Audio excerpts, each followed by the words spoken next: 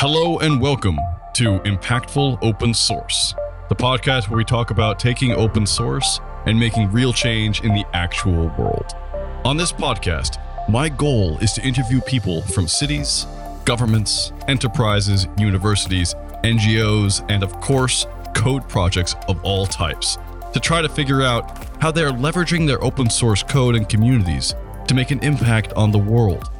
I want to talk about the city of Paris, where $100 million a year goes through an open source platform called Lutece, where citizens can vote using open source to change how their cities allocate funds.